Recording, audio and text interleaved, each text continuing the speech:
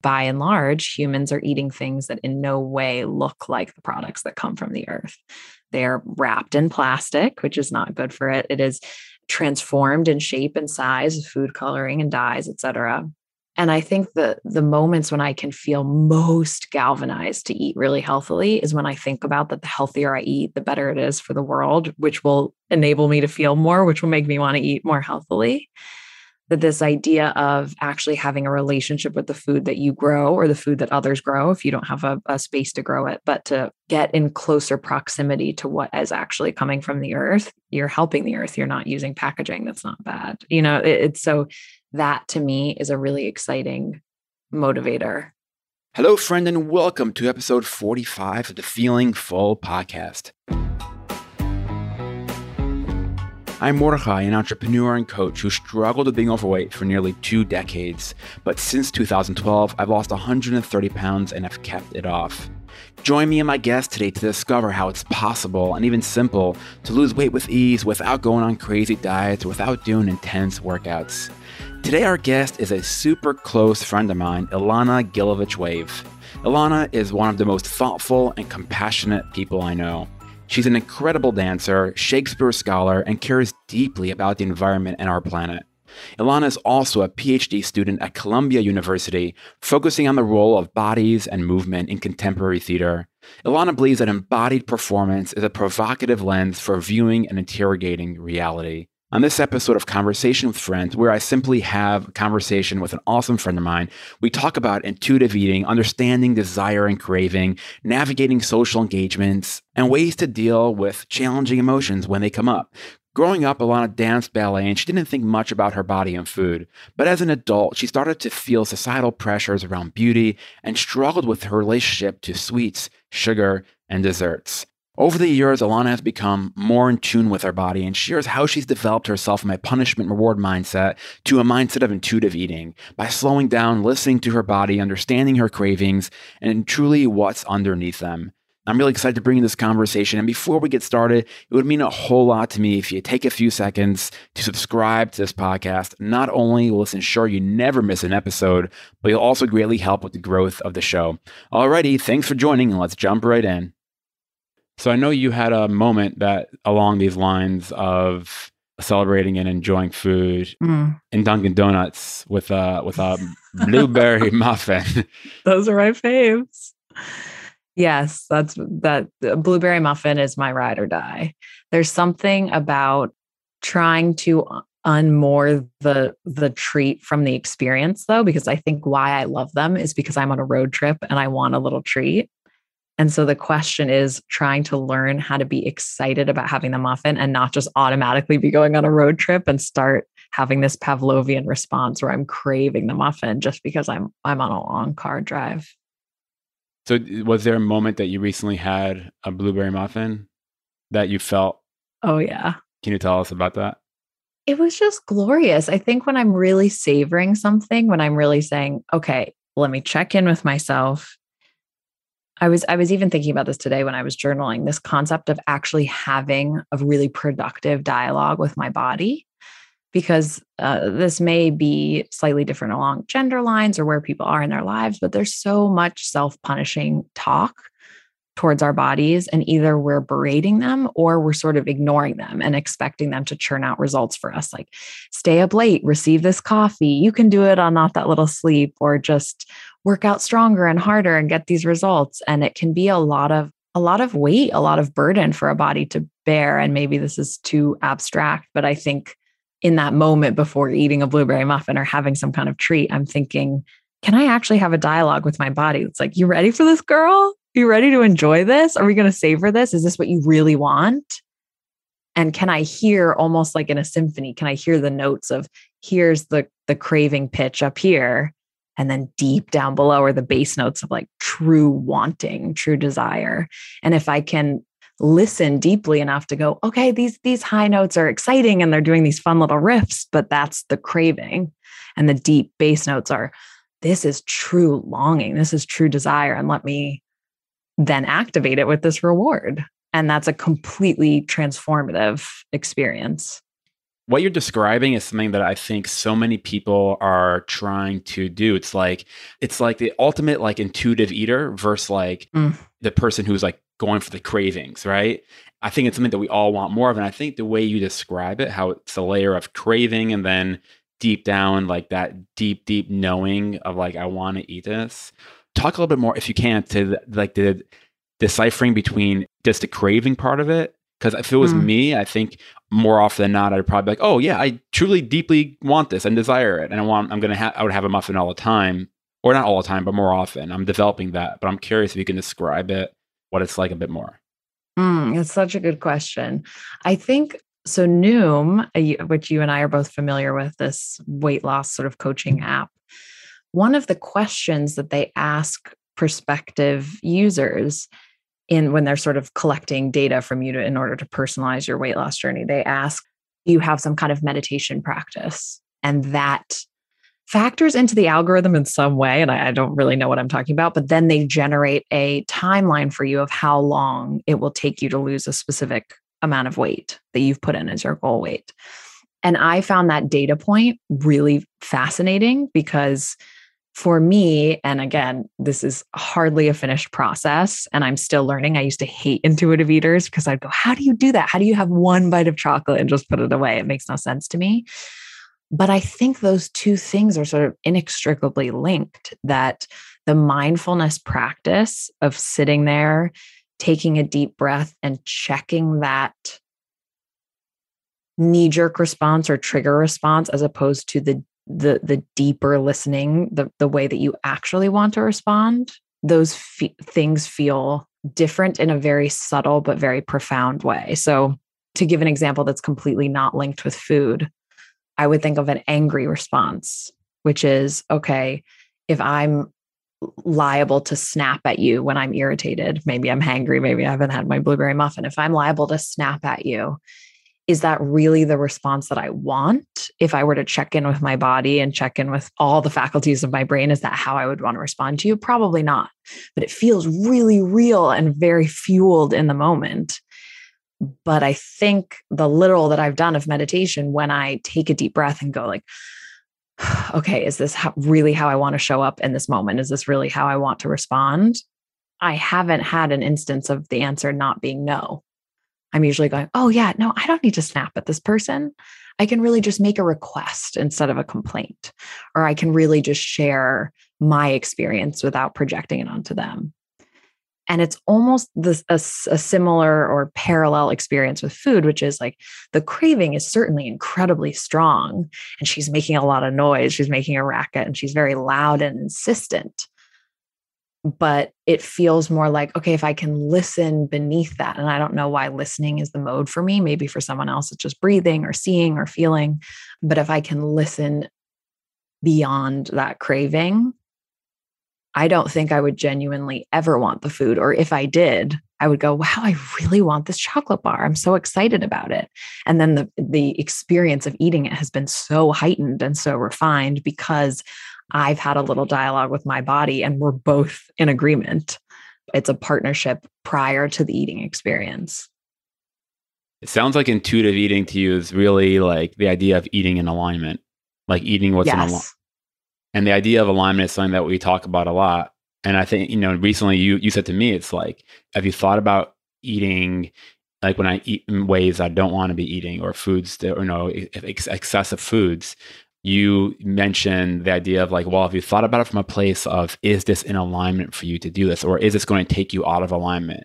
Mm-hmm. And I think that's an interesting way to think about the food, because, the idea of alignment, of like taking actions that are aligned with you, get us into the state of flow that we get to experience. The way you described it, it really landed for me. The idea of eating in a way which feels aligned, because if I don't eat in that way, it's just going to take me out of alignment, like anything else. And it'll be a bump in the road. And it's okay, like, to have compassion with it, but just know that instead of like a disciplinary, you can't have this because it's bad and you shouldn't eat the thing, to like, hey, you can have it, but it's going to take you out of some sort of alignment. And it sounds like what you do is you're tapping into this deep place of alignment that you can feel and listen to, and ultimately use that to help guide you, whether it's like a craving or a quick reaction, or if it's, something that you really deeply want. And then if it's in alignment to have it, then that's great. Yeah, it's such a good distinction. I think people talk about habit formation and that identity-based habits are much more likely to be kept and are much more likely to be sustainable because it has to do with your sense of self. I am Alana. I am somebody who is proactive. Therefore, if I link that to my food habits, I'm going to be proactive about meal planning. Let's say that's what it is. And what I think is counterintuitive about you is you usually wait a long time before making big decisions. You've talked about that on the podcast with the surgery. I think when you're moving to different places, you're very measured and cautious. Cautious isn't even the right word I'd use because it almost has a negative connotation, but you're very mindful about the decisions that you make and the people you choose to engage with and the environments that you're placing yourself in. And I've been very inspired by that because I can be a hasty decision maker and I can be like, no, we got to plan so far in advance and I'll feel unsafe if we don't. And I think you're the opposite, which is like, let me be expansive. Let me keep all the possibilities on the table and really wait until I get the right answer and it comes to me.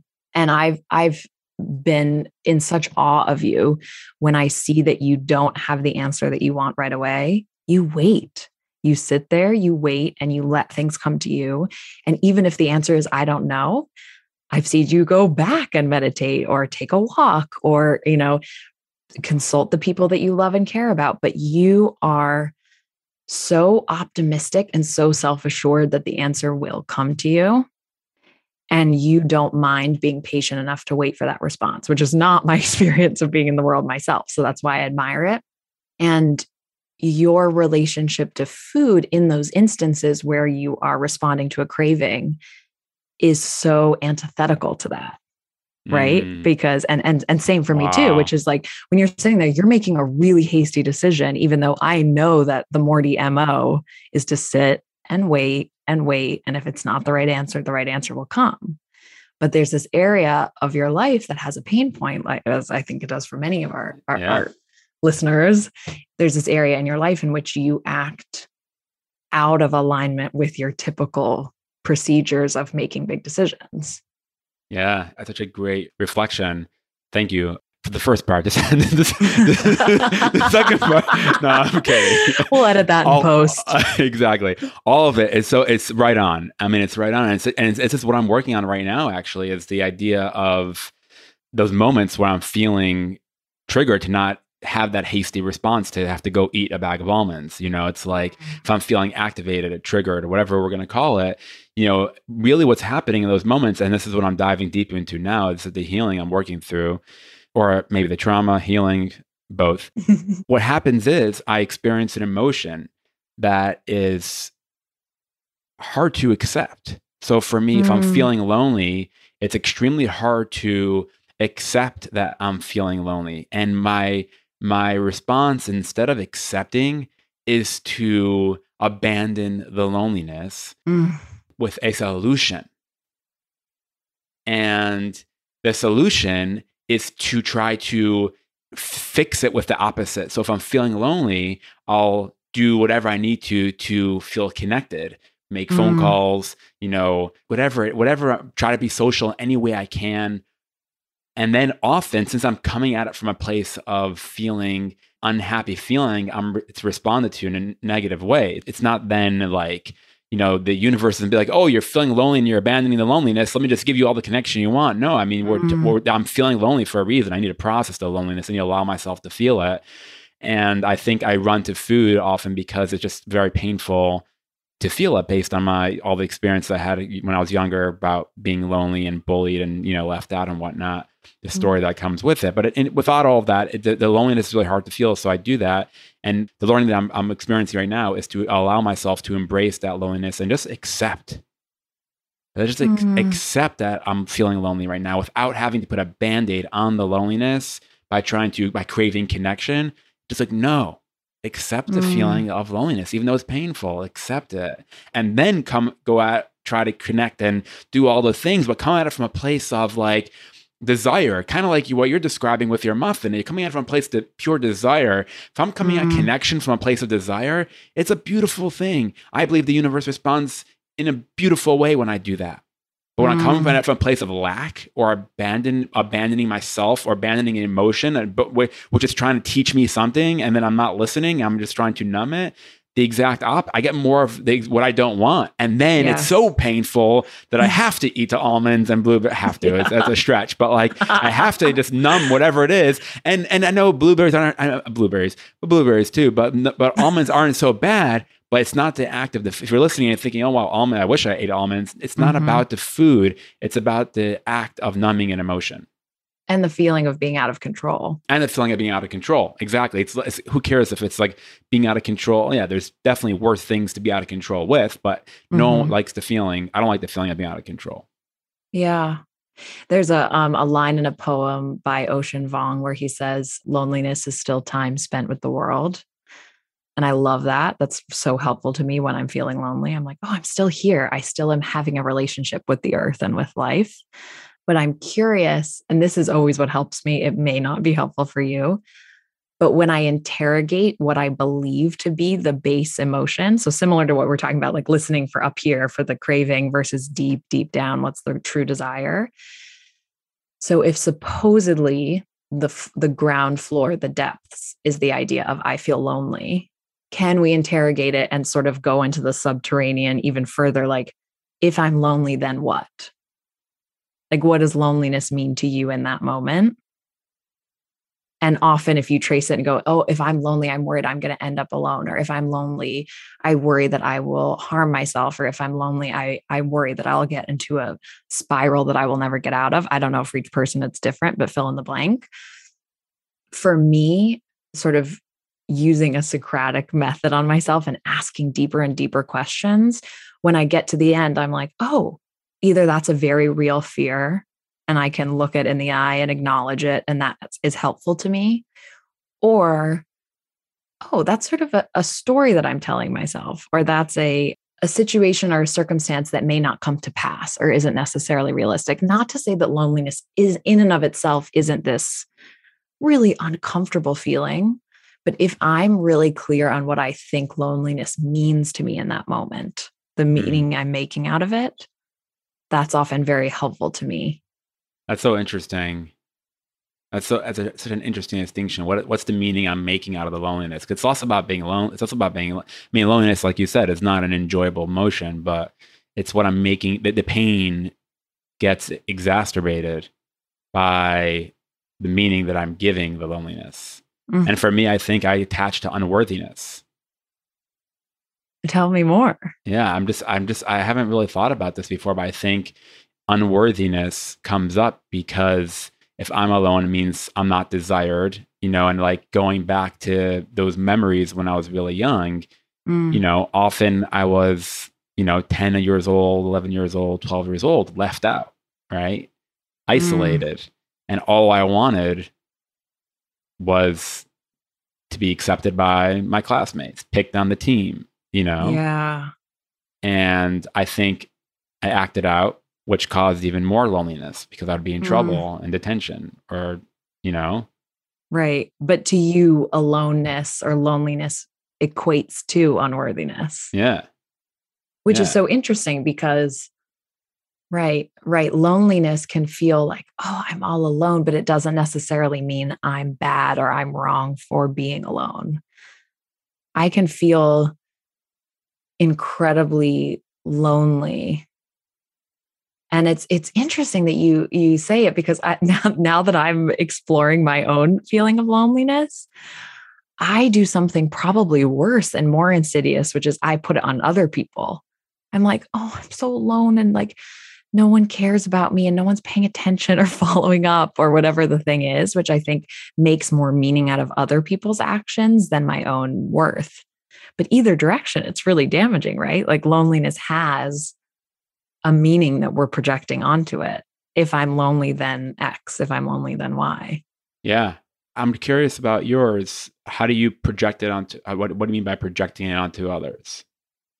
I think when I'm lonely, when I'm thinking of the instances in which I'm lonely, I think, oh, no one understands me or no one is really caring about this or, and again, I think if I dug deeper, that would lead to unworthiness. But I think I only get to the level of, other people don't care and make them wrong for it when I feel lonely, which is, not a fun thing to realize on air. You know what I mean? But, well, I think we're both discovering this for the first time. So yeah, the meaning we make out of the emotion. Yeah, go ahead.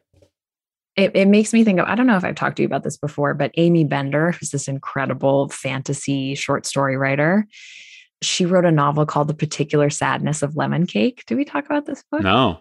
Oh my God, it's so good. And the premise is that the protagonist is a young girl. And maybe when she's like 8 or 9, her mom makes her a beautiful lemon cake for her birthday. And she takes a bite and she realizes that she can feel her mom's sadness in the cake, that her mom's love, energy, misgivings, everything that her mom was feeling went into this cake. And she starts to realize that she is such an incredible empath that she can feel all of that. And so as the book progresses, she's realizing like, oh, my mom is feeling guilty. I don't know what that's about. And she starts to discover these sort of skeletons in the closet of her family because of what she can taste in the cake. And she finds that sort of access to other people and openness truly unbearable. And so she begins to realize that the more removed she is from the feelings and the psyche of the maker, the more tolerable it is for her to eat it. So she ends up eating really processed food like Fritos or, things you would get out of a vending machine because she just doesn't want to feel that acute, exquisite pain that other people are going through all the time. It's a beautiful book, and it both makes you think about this concept of loneliness, that like everybody's in their own like carrying their own bubble, carrying their own bundle of wounds around that we are completely unaware of. But 2, I think about you when I think about this book, because you are such an extreme empath. And often your relationship with food has either been numbing, or your relationship to food is, I need to be really healthy and really stay on alert and protect my boundaries because I feel so deeply into the psychology and the energy of other people. So I would love to hear what you think about that, the link between empathy or compassion and what goes into our own bodies. Yeah. First of all, I'll have to link that book in the show notes. I've always wanted to make it to the show notes. I've made it, baby. Yes, you have. Yes, you have. Make sure we put that in the that sounds like a great read. I gotta read it. It's beautiful. Yeah, it's an interesting point about like feeling.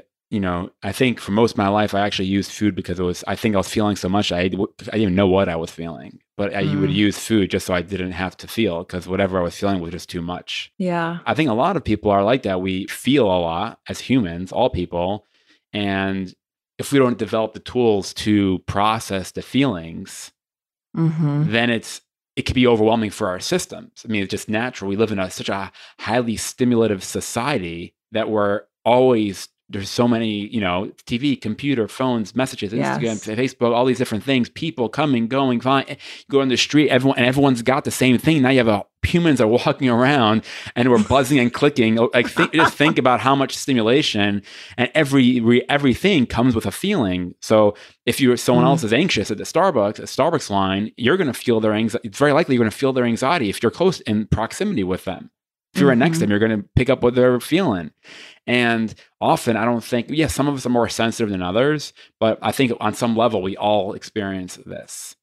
And I'm extremely sensitive, like you said. And I, as a kid, was feeling way too much. And I think I would use food because it was just like, this is all I knew. I felt a lot and would eat to numb those uncomfortable emotions. And I think as I grew up, I started, realizing what was happening and started developing some tools to help me develop my ability to feel, period. Whoa, that gave me the big goosebumps. Yeah. Keep going. Sorry. No. I will. Okay. But proceeds. Yes, Mom. I started developing the tools to allow myself to feel, and the feelings got less and less scary because I was able to process them, right? Through meditation and journaling and walking and just like be more mindful. I was now able to, instead of cutting myself off completely with food, I was able to like little by little start digging a healthier and planting a healthier garden by being able to like receive this information of energy and emotions from others and being able to process it and understand how it, correlated to me, and just understanding all the different the dynamics of it all. Which I don't know why they don't teach this shit in school. It's just like such an important, like this is something that every human experiences. And it's like, there's not emotional, what's the word for this? Emotional intelligence or EQ. It's like, I don't think it's taught in school. I definitely learned it in school. So, but yeah, so I started developing that, and I think it's been a gift, because I think like understanding the emotions and how we feel is a superpower, being able to process it, kind of like with you with the blueberry muffin at, Dunkin' Donuts. Like when you're able to process it, you're like more mindful, and then you're living a life that has much more depth as well, because you can feel much more. But it also comes with a lot of discomfort. I was actually just talking to Mark a couple of days ago, and I was telling him, I was jogging here, and one morning, and I passed, and I felt this like really like feeling in my body, like all of a sudden like this empty, like a void, like that feels gross. And I turned to the left, and there's a cemetery, and I was like, I experienced whatever. I don't know what it was. Maybe it was a void, maybe it was whatever it was, but I experienced it in my body. I literally had to cross the street once I realized what was happening. I was like, whoa! It was just so it was so intense. So I think it's understanding, what's happening, because we're always experiencing these emotions. Whether you're in Dunkin' Donuts, you can be next to somebody who's like really triggered. Like you're like in a really happy place. I keep bringing us back to Dunkin' Donuts, maybe because I kind of all roads lead back to Dunkin' Donuts. I make us secretly want a muffin, or it's a great story. And I love how far you've come in your own journey to be able to tap into that kind of depth, to feel what you're feeling, and being able to make those decisions more aligned. But if you walk in Dunkin' Donuts and you're in a really high vibe, and you're like, wow, I feel so called, I'm desiring a muffin, and it's gonna be amazing, and you're gonna go to the car, whatever you're gonna do, and you're gonna eat it, and it's gonna be really enjoyable. And then there's somebody else in Dunkin' Donuts who's like, they're just like, I need a dozen of donuts, and I'm going to just eat these donuts while I'm watching, binge watching some Netflix. And I've been there too, so no judgments. Yeah, same. I've been that person more than I've been the I know the steps to that dance, my friend. Exactly. My point is, you can pick up their emotions as well, and all of a sudden you're buying 4 muffins, and you're out of that line. So it's a dance. Yeah, it very much is. And it's interesting. I'm having 2 thoughts simultaneously. One is like, if we extrapolate from just human beings to beings, and maybe this is a bit reductive and a bit oversimplified, but I feel like we numb ourselves from feeling what we are doing to the environment and what we are doing to the earth. And our food does not resemble what it looks like. I mean, your food does, because your diet's really clean, but by and large, humans are eating things that in no way look like the products that come from the earth. They're wrapped in plastic, which is not good for it. It is transformed in shape and size, food coloring and dyes, etc. And I think the moments when I can feel most galvanized to eat really healthily is when I think about that the healthier I eat, the better it is for the world, which will enable me to feel more, which will make me want to eat more healthily. That this idea of actually having a relationship with the food that you grow, or the food that others grow, if you don't have a space to grow it, but to get in closer proximity to what is actually coming from the earth, you're helping the earth. You're not using packaging that's not bad. It's so that to me is a really exciting motivator. But the other thing that I was just thinking about, and I'm really curious to get your take, because it indirectly ties back into this concept of alignment. But when we're talking about empathy and feeling and relating, I think, to others, that story about someone being at Dunkin' Donuts and having a really positive relationship to the food, or a really negative relationship to the food, I find that it's very difficult for me to eat healthily because of other people's reactions to it. So I find that I have natural instincts of a people pleaser. And I can feel that for a lot of people, it's very confronting or threatening to feel like someone else is eating in a healthy way that's not fun, or is not joining them in this communal experience. And I really do understand the merit of that, because food is a love language. When you sit down to a big dinner that's been prepared, and you're not putting someone out by saying, oh, I have all these dietary restrictions, I really see why showing up as easygoing and open as possible could be really wonderful and helpful to a social situation. But in many ways, it reminds me of I don't drink. I don't, it wasn't that I stopped cold turkey, but I just haven't drank for many years.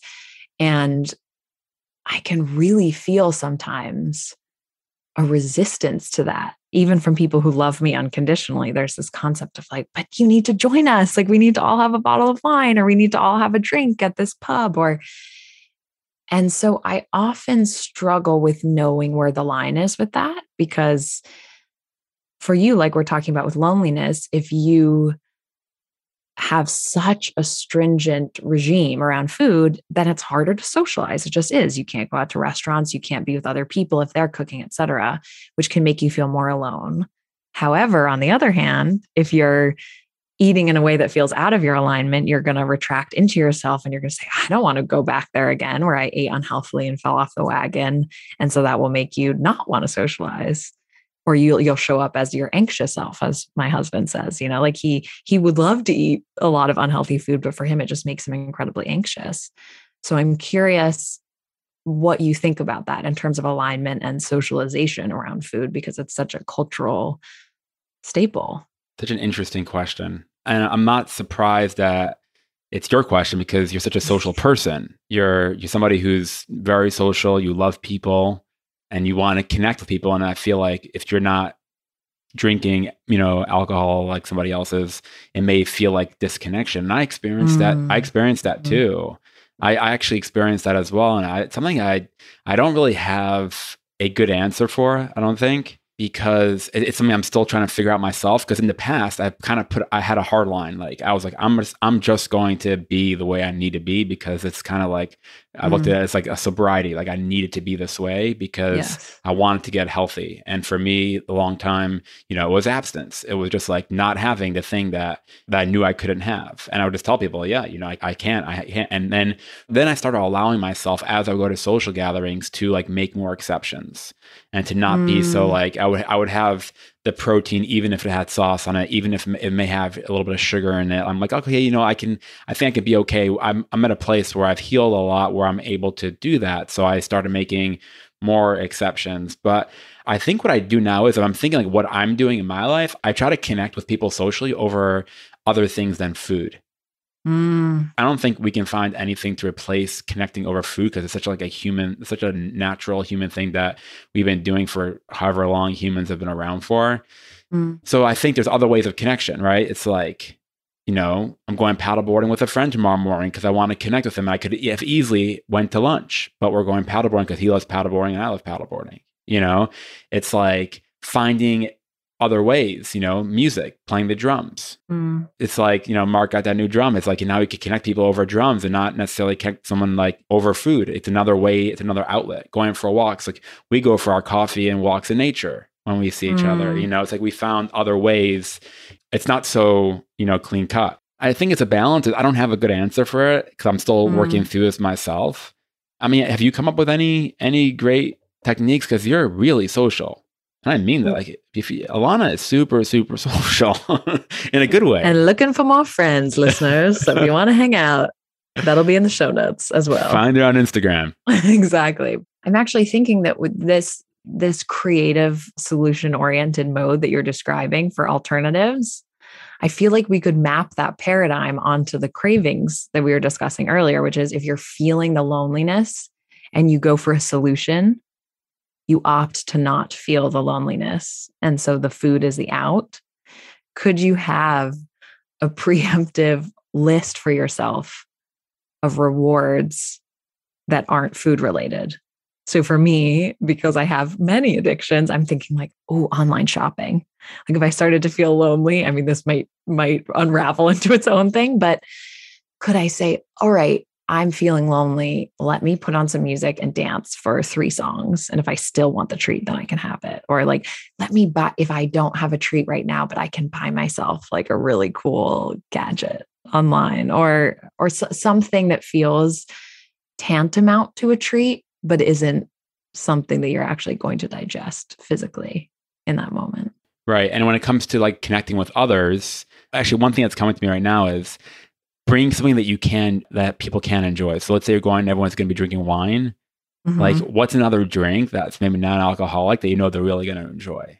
Or even that I think what people are craving, which you articulated so beautifully, is the connected experience. And you're right. You hit the nail on the head that when I am not joining, I am not feeling connected. And that's really, we don't want to pull on that thread. My whole thing about like, can I individuate from someone else and still feel really connected and close to them? But I think the idea of bringing food that is an experience, and you did this so exquisitely at our wedding, which is you had this beautiful, healthy cocktail that you had created, a non-alcoholic cocktail for our wedding dinner. And you gave a toast in which you put all of these different ingredients together and people were able to assemble the drink on their own. And that's a way in which you're including people in on this process before they consume. And so it was in alignment for you to drink it. Right. But it was because you'd created this experience of connection. And I think even Mark the other day was saying, oh, I really wanted to spend time with this guy. We really connected and we thought about going out to dinner, but the dinner was going to be too late for me. So I decided not to go.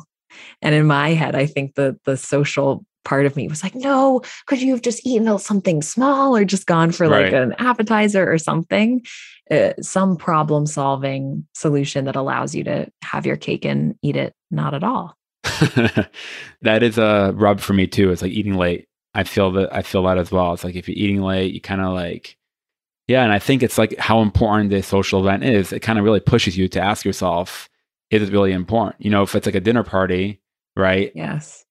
I'm going to want to show up, right? If it's Friday night dinner with friends, like we used to have often in New York, I'm going to show up, but I'm also going to bring food that I know everyone will enjoy and I'll enjoy, right? Or I'll eat an earlier dinner and come and just like hang out and snack on like healthy food, but I'm not like particularly too hungry, just socially eating. And I find myself like the way I think about social events now, which I used to think about before, was like, it was very much about the food in the past. And now it's more about connecting with other people. And I feel that when the food's not the main focus for me, right, I'm able to really connect and be present and enjoy myself because I'm not really hungry. I'm there because I want to connect hang out with my friends or family. It's like, it's not usually about the food's not the main event of the evening. And I think it's presence and connection is sort of a forcing function to be an intuitive eater, because you can't be stuffing your face if you're mid conversation with someone, or you can, but I guess you might just look like a caveman. But so I think that the concept of being like totally in constant conversation with somebody and loving it and looking in their eyes sort of means that you're not looking down at your plate, which probably really helps. Yeah, no, absolutely. I have a question for you. Oh, yeah. Oh, yeah. Bring it on. What would you say if you had to attribute an age or a time of life to your lowest point in your food journey, the place where you just felt the worst or most out of alignment? Wow, good question.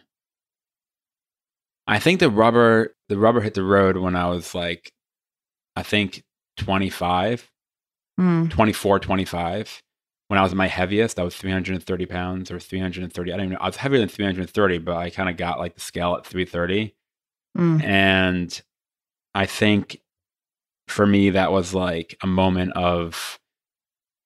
it was just kind of crazy to me how I was able to be so successful at one area of my life, which is I had a company that I started, which I was running, in my early 20s, and it was very successful. And I'm like, how am I able to be so successful with business when I started from nothing only, 3-4 years ago? But with my body, I would lose, 80 or 100 pounds and then gain it all back. And then I'd do it again and again. And it happened a whole bunch of times in my life. I'm like, how come I can't figure this out? And the distance between like the success in one area and being socially rewarded for it and having, the team of 100 that I had and this big thing going on. And it brought me so much like respect and pride in my own life that I did this. And then with my body and personally, when I got home, I was just like, what? How come you can't get this at all? Like what, how come you can't, like, it's like you always end up heavier than where you were. It's like, not that you can't get it. You always kind of like, you're digging yourself a bigger hole every single time. And I think that was like a really big moment for me when I realized that. And I was like, the thing that came clear to me at that moment when I had this thought was, in the past, I was trying to lose weight for other people so other people can accept me and love me and, kind of have that connection that we're talking about, right? The struggle, the feeling that I didn't want, right? And I changed the frame to do it for me. I'm like, no, we're going to not do it for other people. You're going to do it for yourself. And I think when I changed that, that's when I started really starting to make some real headway. Right. Because you're so other oriented in general. You're just like the most generous, self-sacrificing human. And so I think it was really easy for you to support a team of 100 people, but not so easy to support yourself. But the two-parter of this question is now, hundreds of pounds lighter, surgery later, completely different life space. What would you say to that 25-year-old to reassure him that it's going to be great? Because I'm sure there are some listeners here who are in that deep pit right now, that like things that you wish you'd known as a 25-year-old, that if you could fast forward in time and now you're looking at this Morty who's like, hey buddy, it's going to be great. This is what's going to happen. Yeah, it's a beautiful question. And thank you for the reflection. Patience. Yeah, just to be patient. Like, this is not a race. There's no rush. It's not a race. Slow and steady.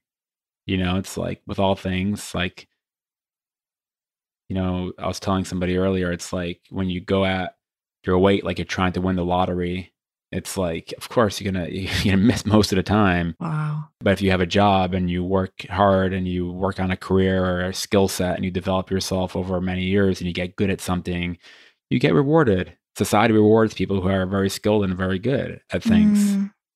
And you make money, and then you can do things with your money, and you can invest your money and make more money and be more and live a life that you want to live. And I think that with our weight, it's like we often just want to get rid of it. And I think when I was 24, 25, or all my life, really from when I was 10, I just wanted to get rid of the extra pounds. It was like, you could have gave me a knife, and if you told me I was okay to cut it off, there would be a good chance I would just cut off the weight. Like that was the mindset. Like I'm not physical, that wouldn't obviously do that, but that was the mindset of the energy I had with my body, which was like, it would bother me so much that I would do anything to eliminate it. Oh, I have a great question related to this, though, which is what is the best thing? What is so divine about the fact that you were overweight for a long period of your life? What is the best part of that? Why are you grateful that that was the case? Another really powerful question. You prompted it with saying you would have just cut off the weight, but I'm thinking like, no, you wouldn't be Morty if you just didn't, Well, what's the benefit of it is what you're saying. Why are you grateful that you were overweight and that you did struggle through this journey? If you are, you may not be. It's a good question. It's making me think. I think it really helps me relate to a lot of people. I think we all struggle with something. Every human is, here with a struggle. And it seems like many people don't struggle, whether it's, Instagram, TikTok, you see people and you're like, they have it all together. Look at them do their thing. And look how many followers they have, likes they have. And you're like, and you think like, yeah, they're living a perfect life. They're not dealing with anything. And meanwhile, that person has their own problems that they're working through and their own demons to work through and sort through. And I think for me, it was a very obvious problem. I couldn't hide from my problem. So it was like almost embarrassing in a big way. And I think that walking through the world for so many years, feeling like that, like I was kind of like othering myself. Like I was, society, I was like, oh, everyone's looking at me. Like I'm the fat guy. I get on a plane, or like all the stories that came with it. I think just allowed me to like really relate. It's funny because compassion is something that I'm working on. It's self-compassion and compassion for others. But I think like I sense an ability to feel connected to a lot of people. Because I think, like you said earlier in the conversation, that, we all struggle with food stuff. Everyone does. I mean, it's a modern society in the last 50, 60 years. I mean, packaged food-like products is the norm. So it's like everyone's, of course, struggling with something around food, because it's like, how do you make the decision between eating an apple or your favorite chocolate bar? It's a constant choice that we all need to make. And sometimes it's great. Sometimes, like you said, the chocolate bar is fine and it's great. But I think it's a constant thing that we have to think about now that we didn't have to think about 50, 60 years ago. Yeah. So I think maybe it's compassion helps me feel others in a broad way. That's beautiful, because you're working on compassion, but I think I know at least, and maybe this has led you to realize that you have such an abundance of it. I think it's why you're doing this podcast. That's why I've coached people for so long. Because I think that compassion was the springboard for not wanting people to feel the way that you felt. Yeah. And Yeah. just discipline. I always say this because, like, you're as yet to be determined future bride, knock on wood. I really want to, I think whoever you end up with is the luckiest human in the world because you're so disciplined. You have so much rigor, and that makes you incredibly trustworthy, to me at least. Like, I think to myself, wow, he has so much control over his instincts. And if he doesn't, he's really aware of it and really on top of it. And that's such an admirable quality. I think of that particularly in terms of romantic partnership, but also as a friend. It's like you are really on top of your own shit. But I think for a lot of people, it's sort of unwieldy and they know that something's off, but it's sort of all out there in the world and they're not really addressing it or confronting it. And like you said, because it was made so manifest for you in the world throughout your whole life, you've really known what it is and taken all these really concrete steps to address it, which is so, I think, advanced for how most of us are moving through the world. Oh, thank you. I appreciate that. We could wrap it up here, or there is one other question that I think I'm really feeling called. I want to ask you this because I think you really shed some light on this. I'm going to go for it. So the idea of body image, right? So as a guy, I talk about body image, what my experience was with my body, taking my shirt off the first time and like really, I love that story. Really learning to allow myself to be okay with the way I was, with the way I am. But I'm curious, how do you think about like the way it pertains to women, right? How do you think about body stuff as it pertains to women? If you can just share. Sure. Yeah. I recall when you shared this story about taking your shirt off, you've referenced Brene Brown. I'm not sure which book, but you were in the throes of Daring Greatly, right? And I always think about a quote that she talks about where when we are wanting love and acceptance, what we try to do is fit in, but what will actually get us love and acceptance is being radically authentic and vulnerable. But that's so counterintuitive to who we are. And I had a similar realization with beauty, which is love renders everyone beautiful. Like it's such a ridiculous thing for me to say, like, oh, is Morty beautiful or not? I'm like, I can't be objective about that because I love him. Like, of course he's beautiful. And so really the way to feel beautiful is to feel loved and to go seek love and acceptance and like authentic connection with people, not based on what you do or what you look like, but who you are.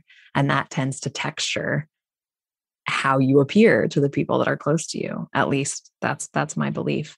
But I think for women, it's really tough. It's really tough. And not to say that it's not for men as well. And I think you articulated this so powerfully when you were talking about getting your surgery, that you felt like, was I less macho if I got cosmetic surgery? Was I less manly?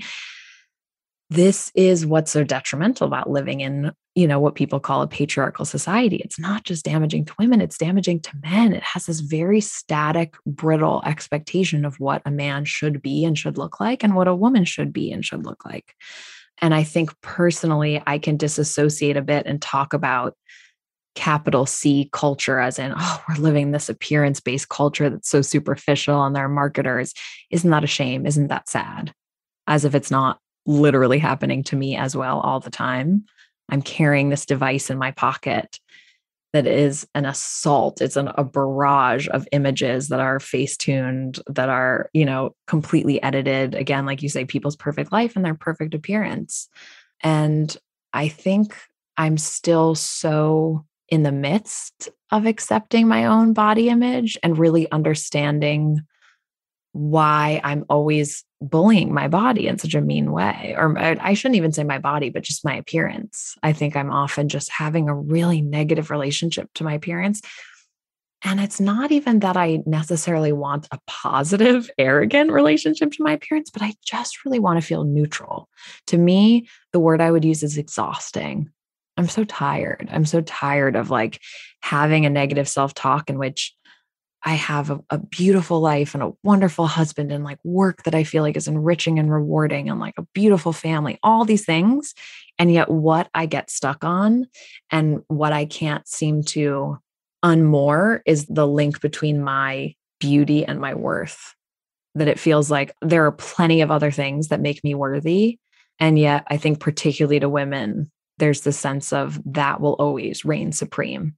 Physical appearance is your entree into womanhood, is your entree into femininity. And that's something that I think the world is catching up to and trying really, really hard to dismantle. And I'm on a similar trajectory, partly thanks to the world and partly thanks to myself of like, whoa, you are setting way too much store by this stuff and you got to move on. Like there are way more important things in the world than to be so wrapped up in this.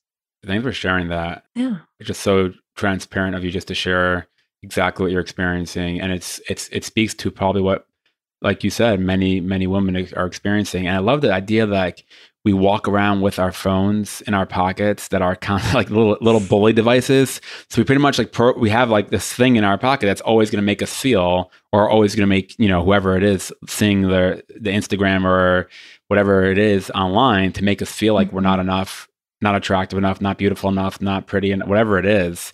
And it's like a constant inner critic, inner bully that's always there to let us know that we're not good enough. Well, it's also, so I'm in the field of literature. And so I love stories and I love books. And the stories that I was raised on were these fairy tales in which the language was so hyperbolic. It's like the most beautiful princess in all the land. Mm. And that's why she got the prince. That's why she got the kingdom, is she was beautiful. And there wasn't much substance beyond that. And so despite the fact that, like, thankfully, both my parents were incredibly ahead of their time and deeply feminist and always trying to like change the gender pronouns in our little books, but still, like, if you were raised on these, as much as I love them, but Disney films and fairy tale books, like beauty was prioritized. Beauty was at the forefront. And I see, not to sort of make a reductive binary, but I think for a lot of my close male friends, money and status is such a big thing. Whereas like, I don't look at somebody wealthy and go like, oh God, I feel less than. I'm just like, oh, good for you. You're wealthy. But I know that's such a pain point for people that I'm close to. The idea of like, oh, if they have more, I have less. And this feels so vulnerable to share, but that's how I feel about beauty. It's challenging for me to celebrate other people in my life that are so physically beautiful without thinking that makes me less beautiful. And that is a very patriarchal view of power, that instead of power amplifying itself and multiplying itself, and like the more you have, the more I have too. It's a patriarchal view of power is like a pie. It's like if I take one piece, there's one less piece. And that's unfortunately how my brain is conditioned to see beauty, because it's so comparative, I think, in our culture. And I'm trying hard not to. You're doing great. You're doing great. You're doing great, kid. You're doing You're great. on your way. Just keep it up. Yeah. Just keep it up. Yeah. It's inspiring the way you move through the world. I'm curious, before we wrap up, are there any techniques or methods that you have discovered that are working for you on this journey of love and accepting your body and just accepting your beauty and just allowing yourself to be loved the way you are, the perfect way you are? I can't believe I'm saying this. And my husband, Mark, if he listens to this, will be so triumphant, because I've been coming kicking and screaming to this practice. But meditation, every time I try to pitch it to any of my friends that don't do it, they're like, oh, but I'm not good at it. No such thing. There is no wrong way to do meditation. I do it for 5 minutes a day when I can't muster up 10. Just sit there. And if you end up thinking about something else, that moment of realization of like, whoa, my mind wandered. That's it. That's when it's working. That's not because you failed at meditation. That's the moment of realization then gets mapped onto, oh, I'm having a food craving. And you're working the same muscle, just like you would work a muscle at the gym, is you're working that muscle of metacognition. And to me, it has helped me be so much less a servant to my instincts and more of an empowered agent of my deeper instincts and truer instincts. So I feel like everybody, even if you can sit still and just not think about anything for a minute, and not even not think about anything, but realize that you're thinking about things for a minute a day, I think that is magical. And then I really think this is so simple, but just like fewer screens, more time outside, more time dancing, moving your body, because there's no wrong way to have a body. Maybe this is so simplified because it's what I'm fixated on right now. And what I think has helped me the most is just like, do not spend so much time of the day sitting in front of a screen, cut off from the visceral experience of being in your body. Like, go touch the earth, go like move your body to music, go enjoy the food and feel what your body is doing when it responds to that food being placed in it. So that the more I am having a dialogue with this perishable structure that is ferrying me through the world, the better I feel, and the more in control I feel. I love that. I love both of those. Those are great. Some great tools. And I think the idea of screens are just like, oh my God, just for all of our lives, just we're way too much in front of the screen. I find when I'm struggling the most with cravings, I'm on my phone, on my computer way too much. So yeah. Can I ask you the same question, particularly because I've been interested in, you've now been doing this podcast for many episodes, Yeah. and you've heard a lot of other people's paradigms. Now you get to cherry pick between theirs and your own. What would you recommend to people? Yeah. I think for me, I would say acceptance for where you're at. Like, kind of like we were talking about earlier in the interview with the emotions, like I was working on accepting the loneliness. Just accept where you're at today fully from a place of, I'm fine the way I am. Like, I'm perfect. Everything is fine the way it is. And from a place of wholeness, then put one step in front of the next. Like, all right, so we're going to go walking, we're going to drink some water. And then the next thing I would say is make it easy. Right? My mind goes right to walking and drinking water because most people can go for a few minute walk and drink a little bit more water. And those two things will have a drastic impact on your life. It's like if you do your meditation with the walking and the drinking water, it's like you're going to be a different person, but just do it for 1 minute every day, like 30 seconds. Make it easy, make it fun. Like, it doesn't have to be like this crazy thing where you just sign up and go. Like, the idea of like the intensity that I think because we want it so badly, and it's completely normal. I did this like my whole life almost, but like going at it with the rigor of the intensity of like an hour at the gym, no more carbs, whatever it is. Those are the things that actually keep us, unhealthy, overweight, not happy. It's because we're going at it from a place of running away from and it being too intense. So if you come from a place of acceptance and a place of making it easy and fun for you, there's a very good chance you're going to be much more successful, I think. It's so true, because has anyone ever come on this podcast and been like, nah, that whole food thing, I got that locked down. Every single person struggles with food. And this concept of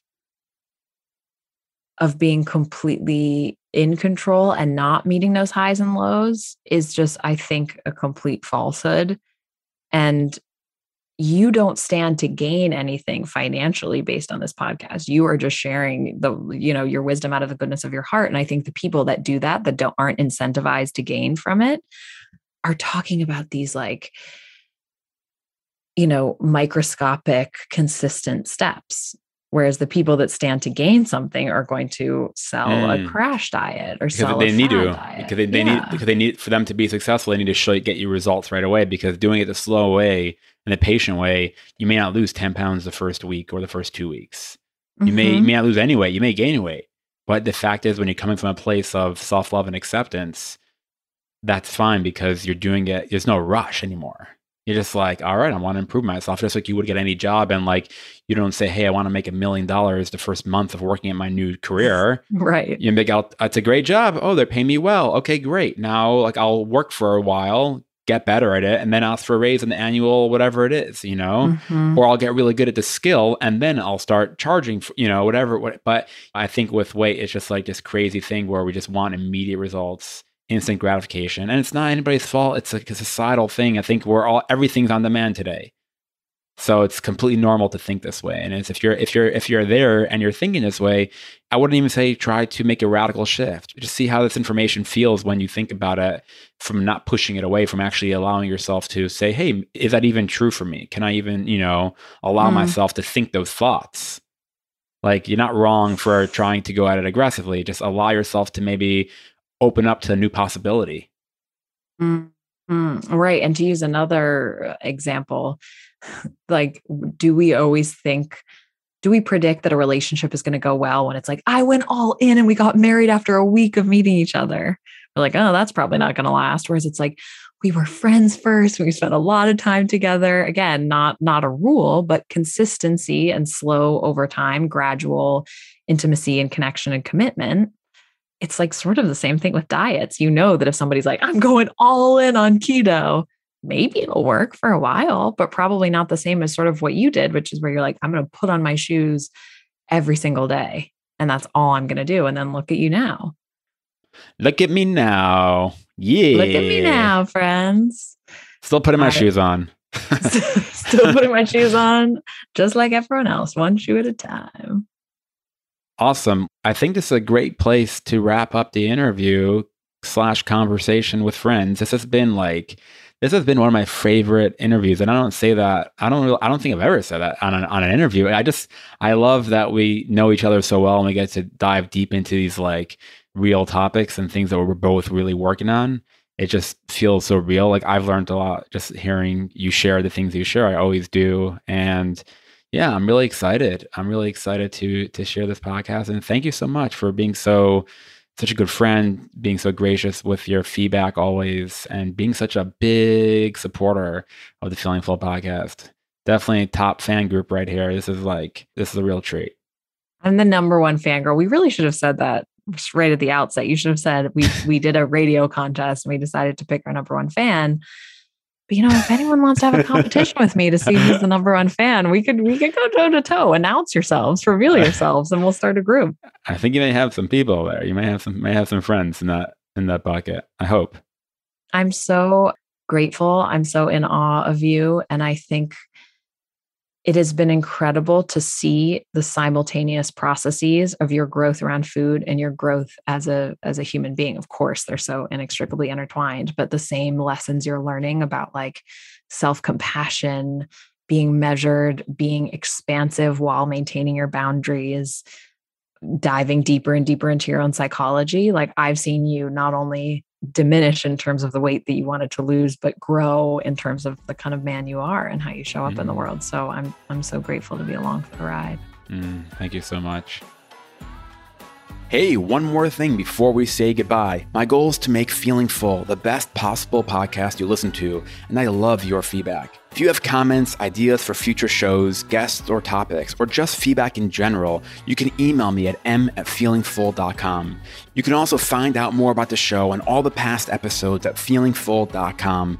And if you found this episode valuable, please share it with a friend or leave a review. Until the next episode, take care, be well, and feel full.